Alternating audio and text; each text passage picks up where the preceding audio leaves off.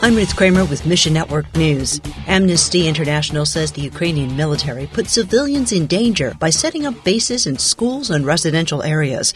Ukrainian officials say these positions were necessary to defend civilians against Russian attacks.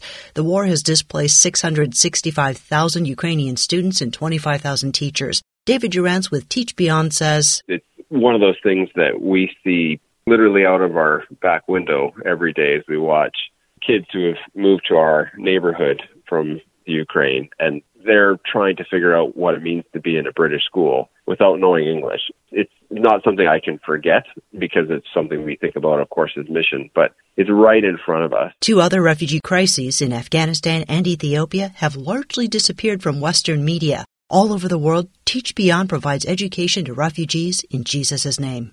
And persecution may be ramping up in India, but so is the work of the Holy Spirit. A believer we'll call Kiara says, many of the Christian women accepting Jesus has been a lot of the miraculous healings that they have received. That has made them change completely. With support from Voice of the Martyrs Canada, Kiara's group reaches women for Christ and disciples new believers.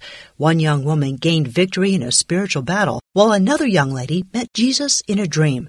Pray for strength and courage for these believers. That young girl of 13 years faced so much of abuse within her own family to denounce her faith, but she did not hate Jesus. Thanks for listening to Mission Network News, a service of One Way Ministries.